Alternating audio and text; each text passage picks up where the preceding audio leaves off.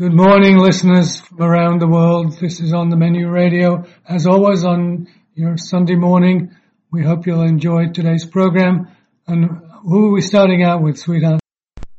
And then Anne says, Peter, it's your turn to do it today. So we're starting off with Ollie Davis, back in good old London town, where somehow or other, fine chef that he was, he always managed to hide from us, and we never were able to go to his restaurant.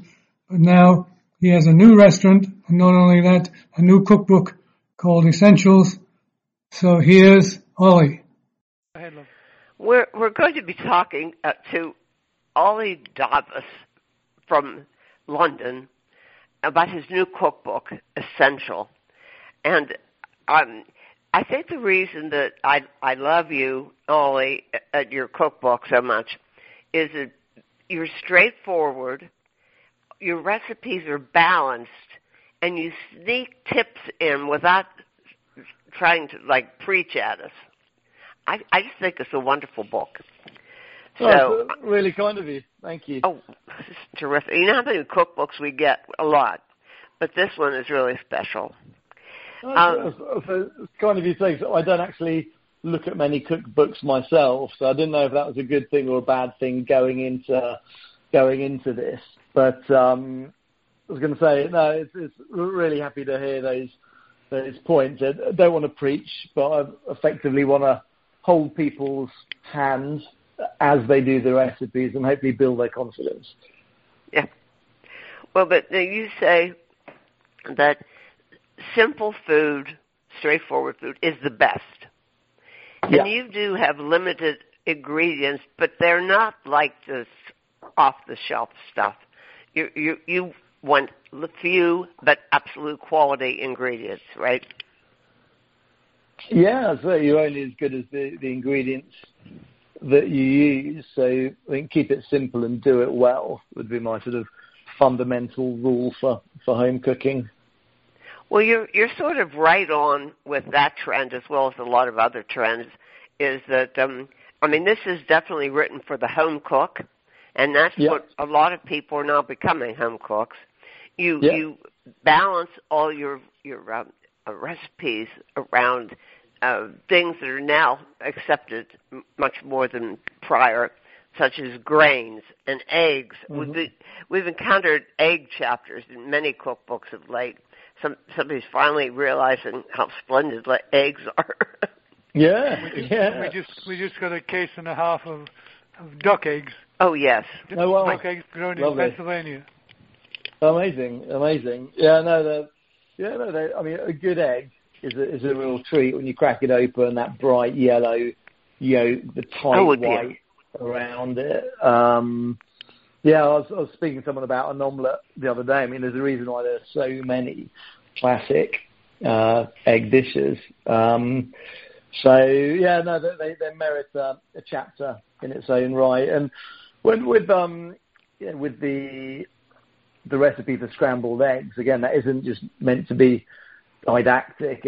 It's intended to explain why I personally like them a certain way or cook them a certain way. So a lot of people, they'll make things out of habit or maybe because their parents taught them that way, but without ever questioning things. So hopefully little tips can help and change people's end result and enjoyment of those dishes. Yeah, some people would look at this and say, hello, so what is it about scrambled eggs on toast? It's so ordinary. Yeah. But give us some of the tips that you people don't actually pay attention to when they're just cooking from habit. What are some of these tips that you suggest? A lot of it. So, for example, with the with the eggs, I personally like to use a spatula rather than a whisk. It breaks up the eggs a little bit less. So I love that. That was so, I never even thought of it. Yeah, like a more pasta-like quality because you get ribbons rather than kind of shrapnel, for want of a better word. And, that makes it more indulgent. Adding the cream at the end to stop the cooking so it doesn't keep cooking. That's a good tip. And also the thickness of the toast that it goes on. If it's on a thin piece of bread, it's very different to like a thick piece of pillowy brioche, and which again adds another layer of richness, but also kind of lightness because it's aerated. And I was going to say, even I guess other tips would be in the book. A lot of it is quite fundamental on how to season things, how to cook things properly. So if you have a thin piece of fish, you want to season it very delicately because there's a lot of surface area and maybe not much depth to it. And whereas if you're seasoning a steak that's as thick as your thumb, you're going to need a lot more salt, and it's a lot more robust, so it can take a lot more seasoning. Similarly, cooking meat and fish, bringing it to room temperature. So, for example, if you're cooking a piece of beef fillet to medium rare, I'm afraid I'm not very good at Celsius, sorry, at Fahrenheit in the States, but for European in Celsius, a fridge is about 3 degrees, room temperature is about 20, and for medium rare, you're looking at around 55 degrees. So from taking it, just bringing it out of the fridge to room temperature, that equates to a third of the cooking. About 17 degrees, you've lifted the temperature just by taking it out of the fridge and leaving it at room temperature for an hour. So little things like that some people know, and some people they are obvious, but for other people they're not. So yeah, you can never overestimate as a professional that's been doing it for a long time. What's obvious and what isn't, because maybe as a professional chef you've got all these gems in your back pocket that are obvious if you know. Well, now, I'm looking at these pictures, and I want to make sure I don't forget to mention the photography in this book. I'm looking at this croque monsieur. Oh, yeah. If anybody had ever told me I'd be lusting after a grilled cheese sandwich, yeah. No. I was going to say, sorry, go on, Peter. But you're very fond of cheese. Well, melted cheese is always very photogenic, but I love eating it I wanted to mention something and get a reaction from you as to whether or not you thought this was overkill.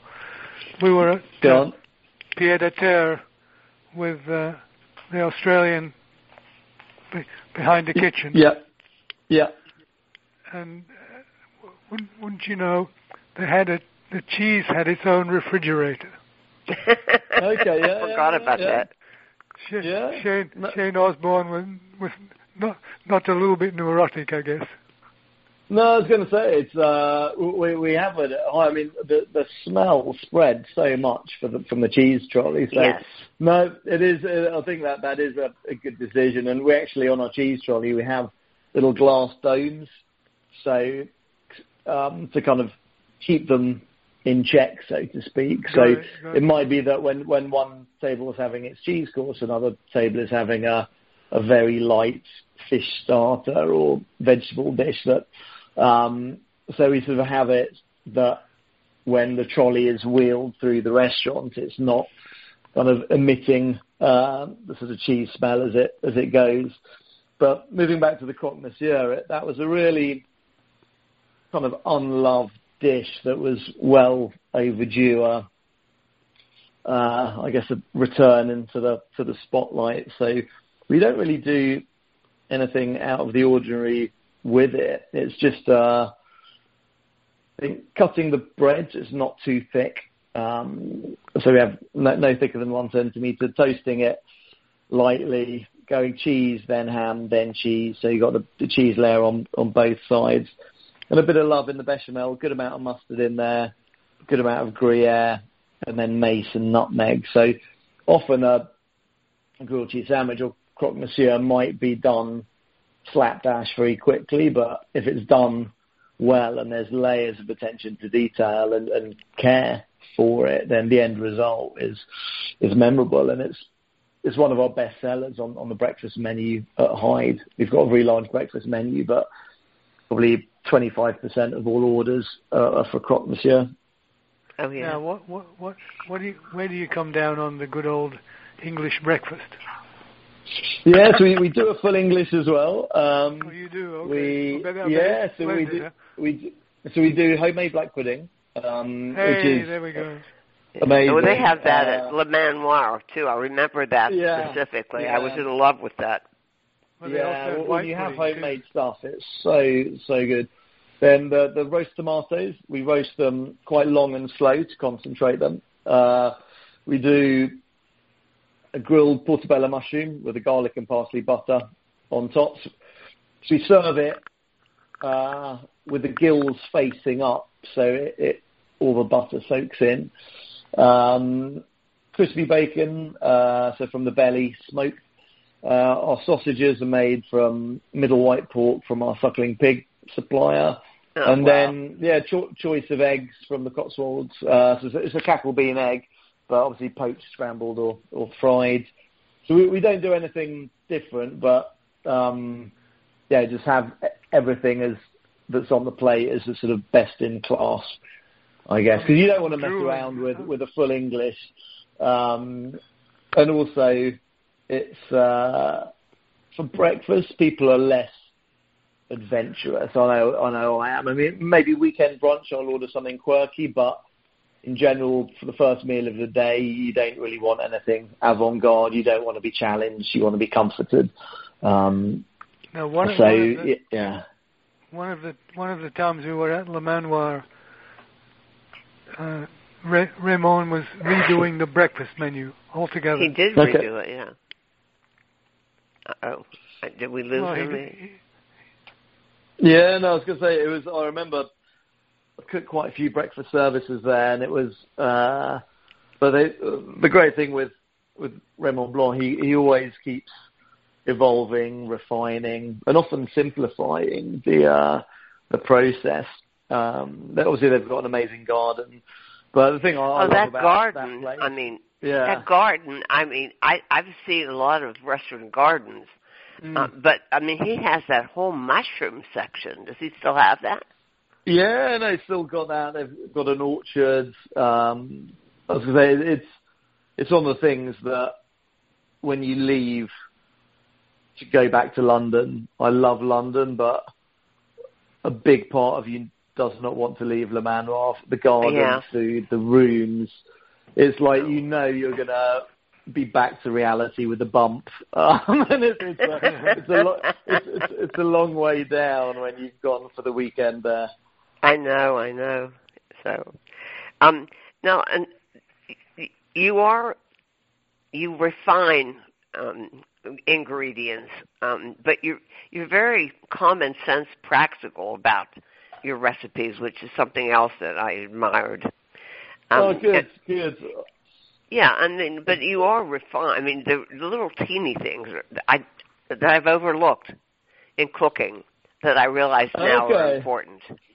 Okay, it's funny because I'm quite OCD in the kitchen, which I think is a good quality for a chef. You need to be creative, but a healthy dose of OCD is a good thing in the kitchen. But I was going to say, there might be some little things that, again, for me are a common practice, but they're not if you're not exposed to kitchens. Anything that helps the reader or makes their life simpler is, I think, can only be a good thing. I've got 2 young kids now, and I'm still working long hours at Hyde, so on my days off, I don't want huge marathons in my own kitchen at home. I don't want endless shopping lists. I don't want huge amount of washing up at the end of the day.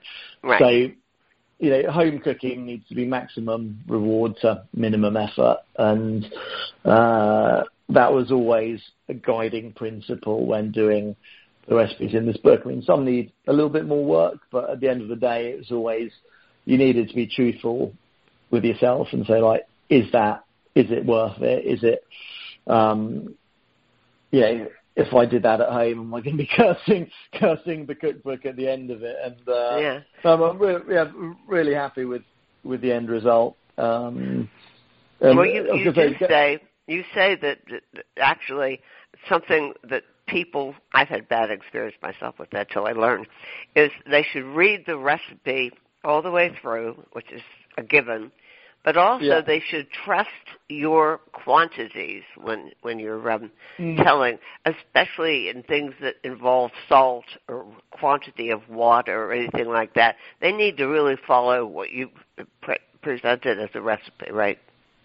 Yeah, no, absolutely. I mean, I've done the hard work, so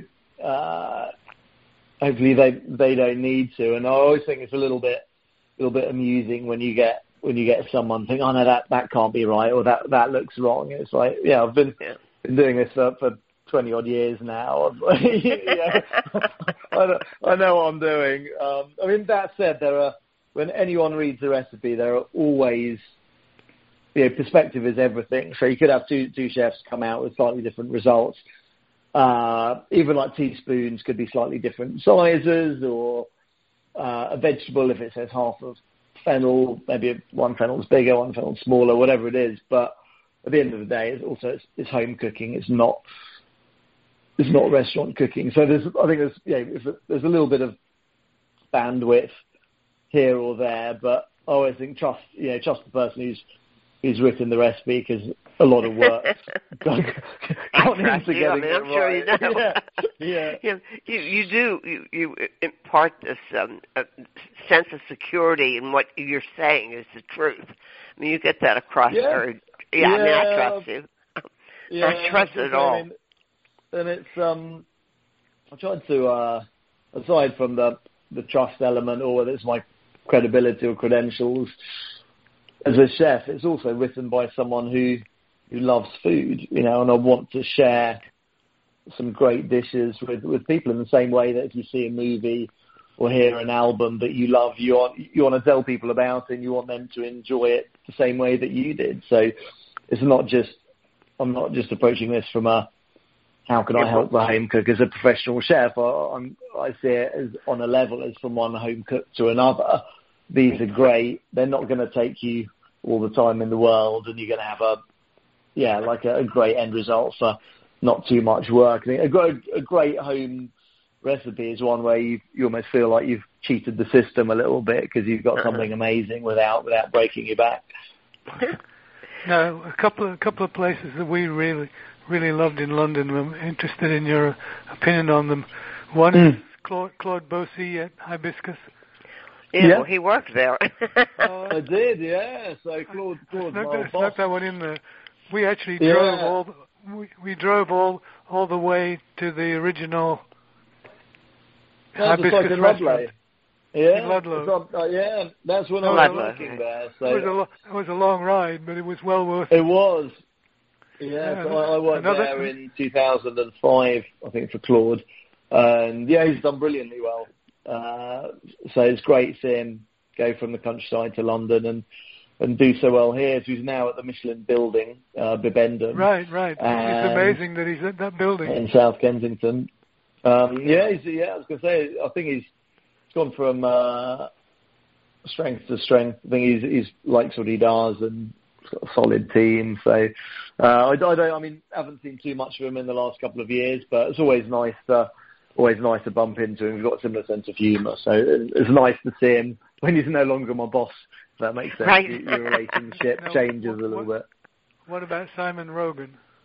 Oh, yeah. So, see Simon a little bit as well. So I had a brilliant meal at Longclume in Lake District. It's beautiful there, isn't it? Yeah, it's about 4 or 5 years ago it was. So I think the sense of journey and occasion, going there really adds to it. So, I was going to say, I've often bumped into Simon. So we always cook at Ascot, and maybe I don't know. We sometimes crop up at the same event or demo. And I really like the guy. We've got, again, similar sense of humour. I think it's a bit gallows humour, maybe a chef's humour, because you're always a bit tired, you're always a bit understaffed, and it's just nice sharing the same problems with people and just having a laugh about it. And obviously, as I said, hats off to Claude, hats off to Simon. He's built an amazing empire, not just in the UK, but I think he's got a couple of places in Asia now. So lovely guy, really? Deserves every success. Yeah. Wow. Now let's talk a little bit about your vegetable chapter. Again, you were right with the times that, and you mentioned that how people are eating more vegetables not out of a sense of duty, but because they really want to, huh? Yeah. I was going to say, whenever people ask me, what's going to be the next trend for, in cooking for next year or year after, I always say it's just like people are going to keep eating healthier. So it's not, what were once kind of hippie socks and sandals, left field ingredients are now utterly mainstream and in coffee shops, in sandwich shops, quinoa, quinoa, seaweeds, all these things that were once considered very quirky, are not only eaten by everyone, but also the sectors of society where you maybe wouldn't imagine. So, men are probably now maybe a bit more vain, a bit more health conscious. So, there'll be, I think, it's not just people on certain diets that are eating it. It's, anyone and everyone. Obviously, the younger generations as well. It's very normal for them in a way that it maybe wasn't, for me growing up, right, seeing these things. So I was going to say the whole plant-based is just getting bigger and bigger. But I think that I get upset about, but saddens me, should we say, is the substitutes when it says like I don't know, like some sort of vegan bacon or something like that, or vegan mayonnaise. I just think, let's call it something different, or don't try and recreate. I can't imagine in the Mediterranean with an abundance of amazing fruit and vegetables, anyone's trying to, 3D print bacon out of vegetable matter that's smoked. They're just grilling aubergines and having tomato salads, and it feels sad that maybe in the cities there's this sort of desire to eat vegan, but kind of have it, I wouldn't say like dirty or dude food, but there's sort of a little, vegan food sometimes feels less natural than it should. And there's a lot of processing that goes on to make it. That's the part that worries me the most. Is we've tasted the Impossible meat, and actually they amp up the seasonings of that so that it rivals the real thing. But what are all the processes and what are all the chemicals involved in it? But the funniest one, Ollie, is the Impossible meat people have made now an Impossible pork. Okay. and it's gotten sanctioned. I mean, not sanctioned. It's gotten what do you call it? Blessed, I guess. By being designated kosher. Oh God! Oh wow! Impossible pork and Impossible sausage. I mean, can you imagine? Yeah. Oh, well. It's sort of, I was going to say, I mean, in some ways I shouldn't criticize because I haven't eaten the stuff, but it just feels wrong. Intrinsically wrong when you think of the very simple kind of biodependency of a farm. Chickens laying eggs, cows eating the grass, giving milk, and a farmer growing with a veg patch.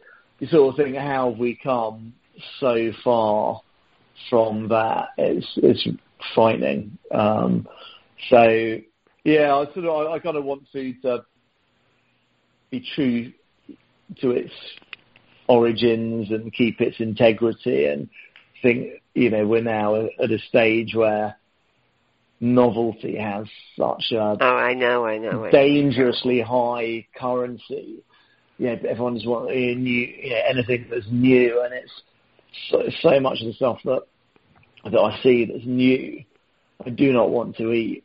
And that said, there's also amazing farmers going back to quite rudimentary farming methods that's better for the soil, better for the land, and there's some great stories out there too. But the range now is pretty crazy at each end of the spectrum. Well, I say that your book is very matter of fact and practical and common sense, but that's not going to take away from the fact that it's enormously creative. And I'm looking at this, I'm drooling over this recipe for, of all things, grilled shiitake mushrooms with dandelion and pancetta. I mean, I would have thought. Walk us through that. I was going to say, you don't need the impossible meat when you've got shiitake mushrooms. There couldn't be any meatier. So when they're grilled aggressively as they are in that recipe, you get an amazing kind of toasted flavour on the outside. And also with that one, just with the pancetta, it's just wilted, so it's not kind of crispy bacon. It's just to soften the fat. And then the bitter leaves, the bacon dressing, it's nice, absolutely lush, the textures and taste. But again, hopefully pretty simple one to do. Yeah, but you honor each vegetable for what it is, not what it isn't. I like that. Yeah, and I always think it's the amount of flavour you can get from something rather than the amount of flavour you can put into something. Yeah, how much can you make a carrot taste like a carrot, and then just pair it with a couple of other things, rather than make a carrot taste of something completely different or uncomplimentary. I always think it's thinking why we like something and then showcasing it in a very organic manner. So it's doing just enough to highlight every ingredient and to hero it. I always say it's a chef's role to showcase the ingredients, not the ingredients' role to showcase the chef. Now, another favorite chapter from this book is the one called Leaves, which is essentially salads, right? Yeah. I'm like you. I probably have salad twice a day. I love it. Yeah. So think of it might be my dad's half French, half Italian. My mum has always eaten or instilled in us to eat very healthily. So when I was growing up, there was always a salad at least once a day, and it felt like it's something that I just crave, that acidity, that crunch. I love a good salad. And I remember a friend once saying it's a bit like going and seeing a load of different fairy lights in the forest. Like you have all these little pops and sparks, so whether it's a toasted nut or a herb or a grapefruit segment or whatever it may be, when you have it, it should really pop in your mouth. So I think people, a salad or can sound a bit underwhelming, but the reality of it, they can be really dynamic and also very easy, and you can make them very dramatic with a big platter. Oh, here's a dramatic one. Your salad of rocket, courgette, mint, pistachio, and feta. I mean, it's a work of art. I'm looking at it. But also that only took me a couple of minutes to plate up. It's really, and beautiful. When you look at the ingredients, there's not a great deal there, but dressed raw courgettes are utterly delicious. It's funny, so a lot of people, say they don't like courgettes, but and they're shaved and dressed. I was going to say, it's just a little tangle. It's almost sort of pasta-like when you eat it. So, I love that one. When you give space in this book to shellfish and fish, and I was interested in where you got your shellfish, because when we're in England, we usually visit Peter's family. Half of them are in Yorkshire and the other half in Cornwall. And, Cornwall is known for its shellfish. But you list different places for oysters. I was interested in that. Yeah, so we have the supply we use. Well, there's a few different suppliers because you need backup in case there's a shortage from one of them. But the first supplier that I use, I've been using for about 20 years now. So when I was a young chef at Le Manoir, I used to order from him when he was working for a different company. So I think loyalty goes a long way with fish suppliers, because you want to get the best catch, and you do that by having a good relationship with them. So they buy strictly day boat fish, so it gets amazing place, turbot, monkfish from there. Then closer to London, probably by about an hour's drive, again on the south coast, you've got Brixham in Devon to get amazing crabs, lobsters from there too. And then from Scotland, you get some great monkfish. There's amazing halibut farm.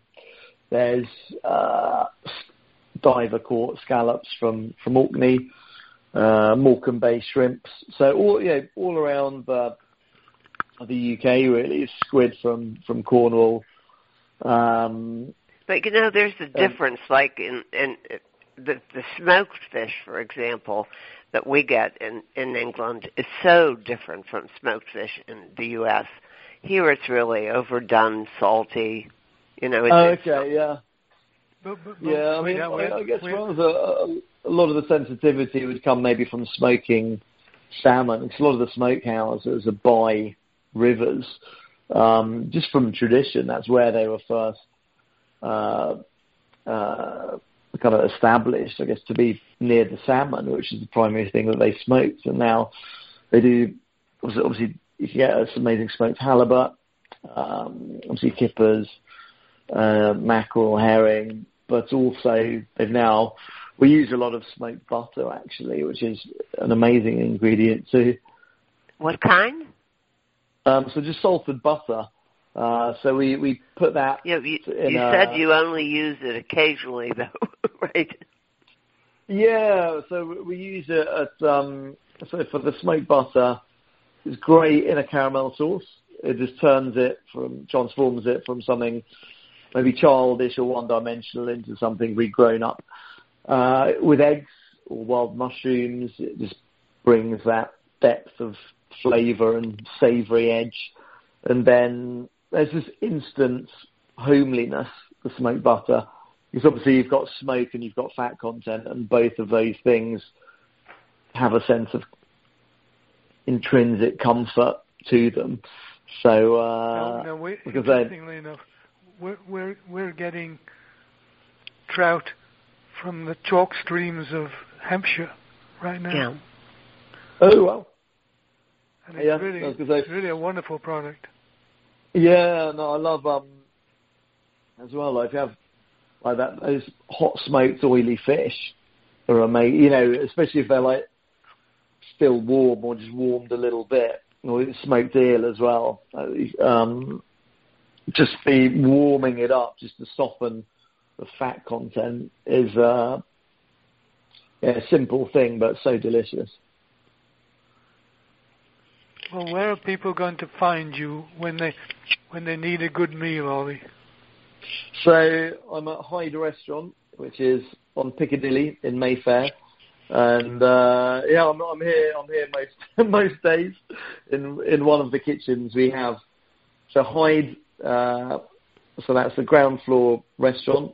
We do breakfast, lunch, dinner with an a la carte menu, and then we have above at Hyde that's maybe a little bit more ambitious or some Michelin inclinations, and we do a 5 or 7 course menu and set lunch.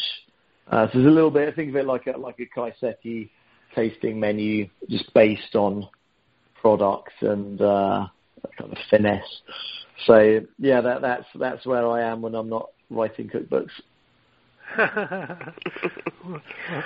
Thank you so much for listeners. Again, it's Essential is the name of the book, and the chef is Ollie Davis, and it's you're going to use this. It's not something that's very chefy. It's something that you're going to use at home, and it's going to elevate your cooking because it is elevated, even though it's home cooking. Well, Ollie, I love the book. Love talking to you, and likewise. Hopefully, thank you so much for your time and clearly the time you spent reading the book. I genuinely appreciate it. Oh, hey, I love this book. Win-win then. Great. Thank you again. Cool. Pleasure. All the best. Take care. Podcasting services for On the Menu Radio are provided by ASP Station, www.aspstation.net.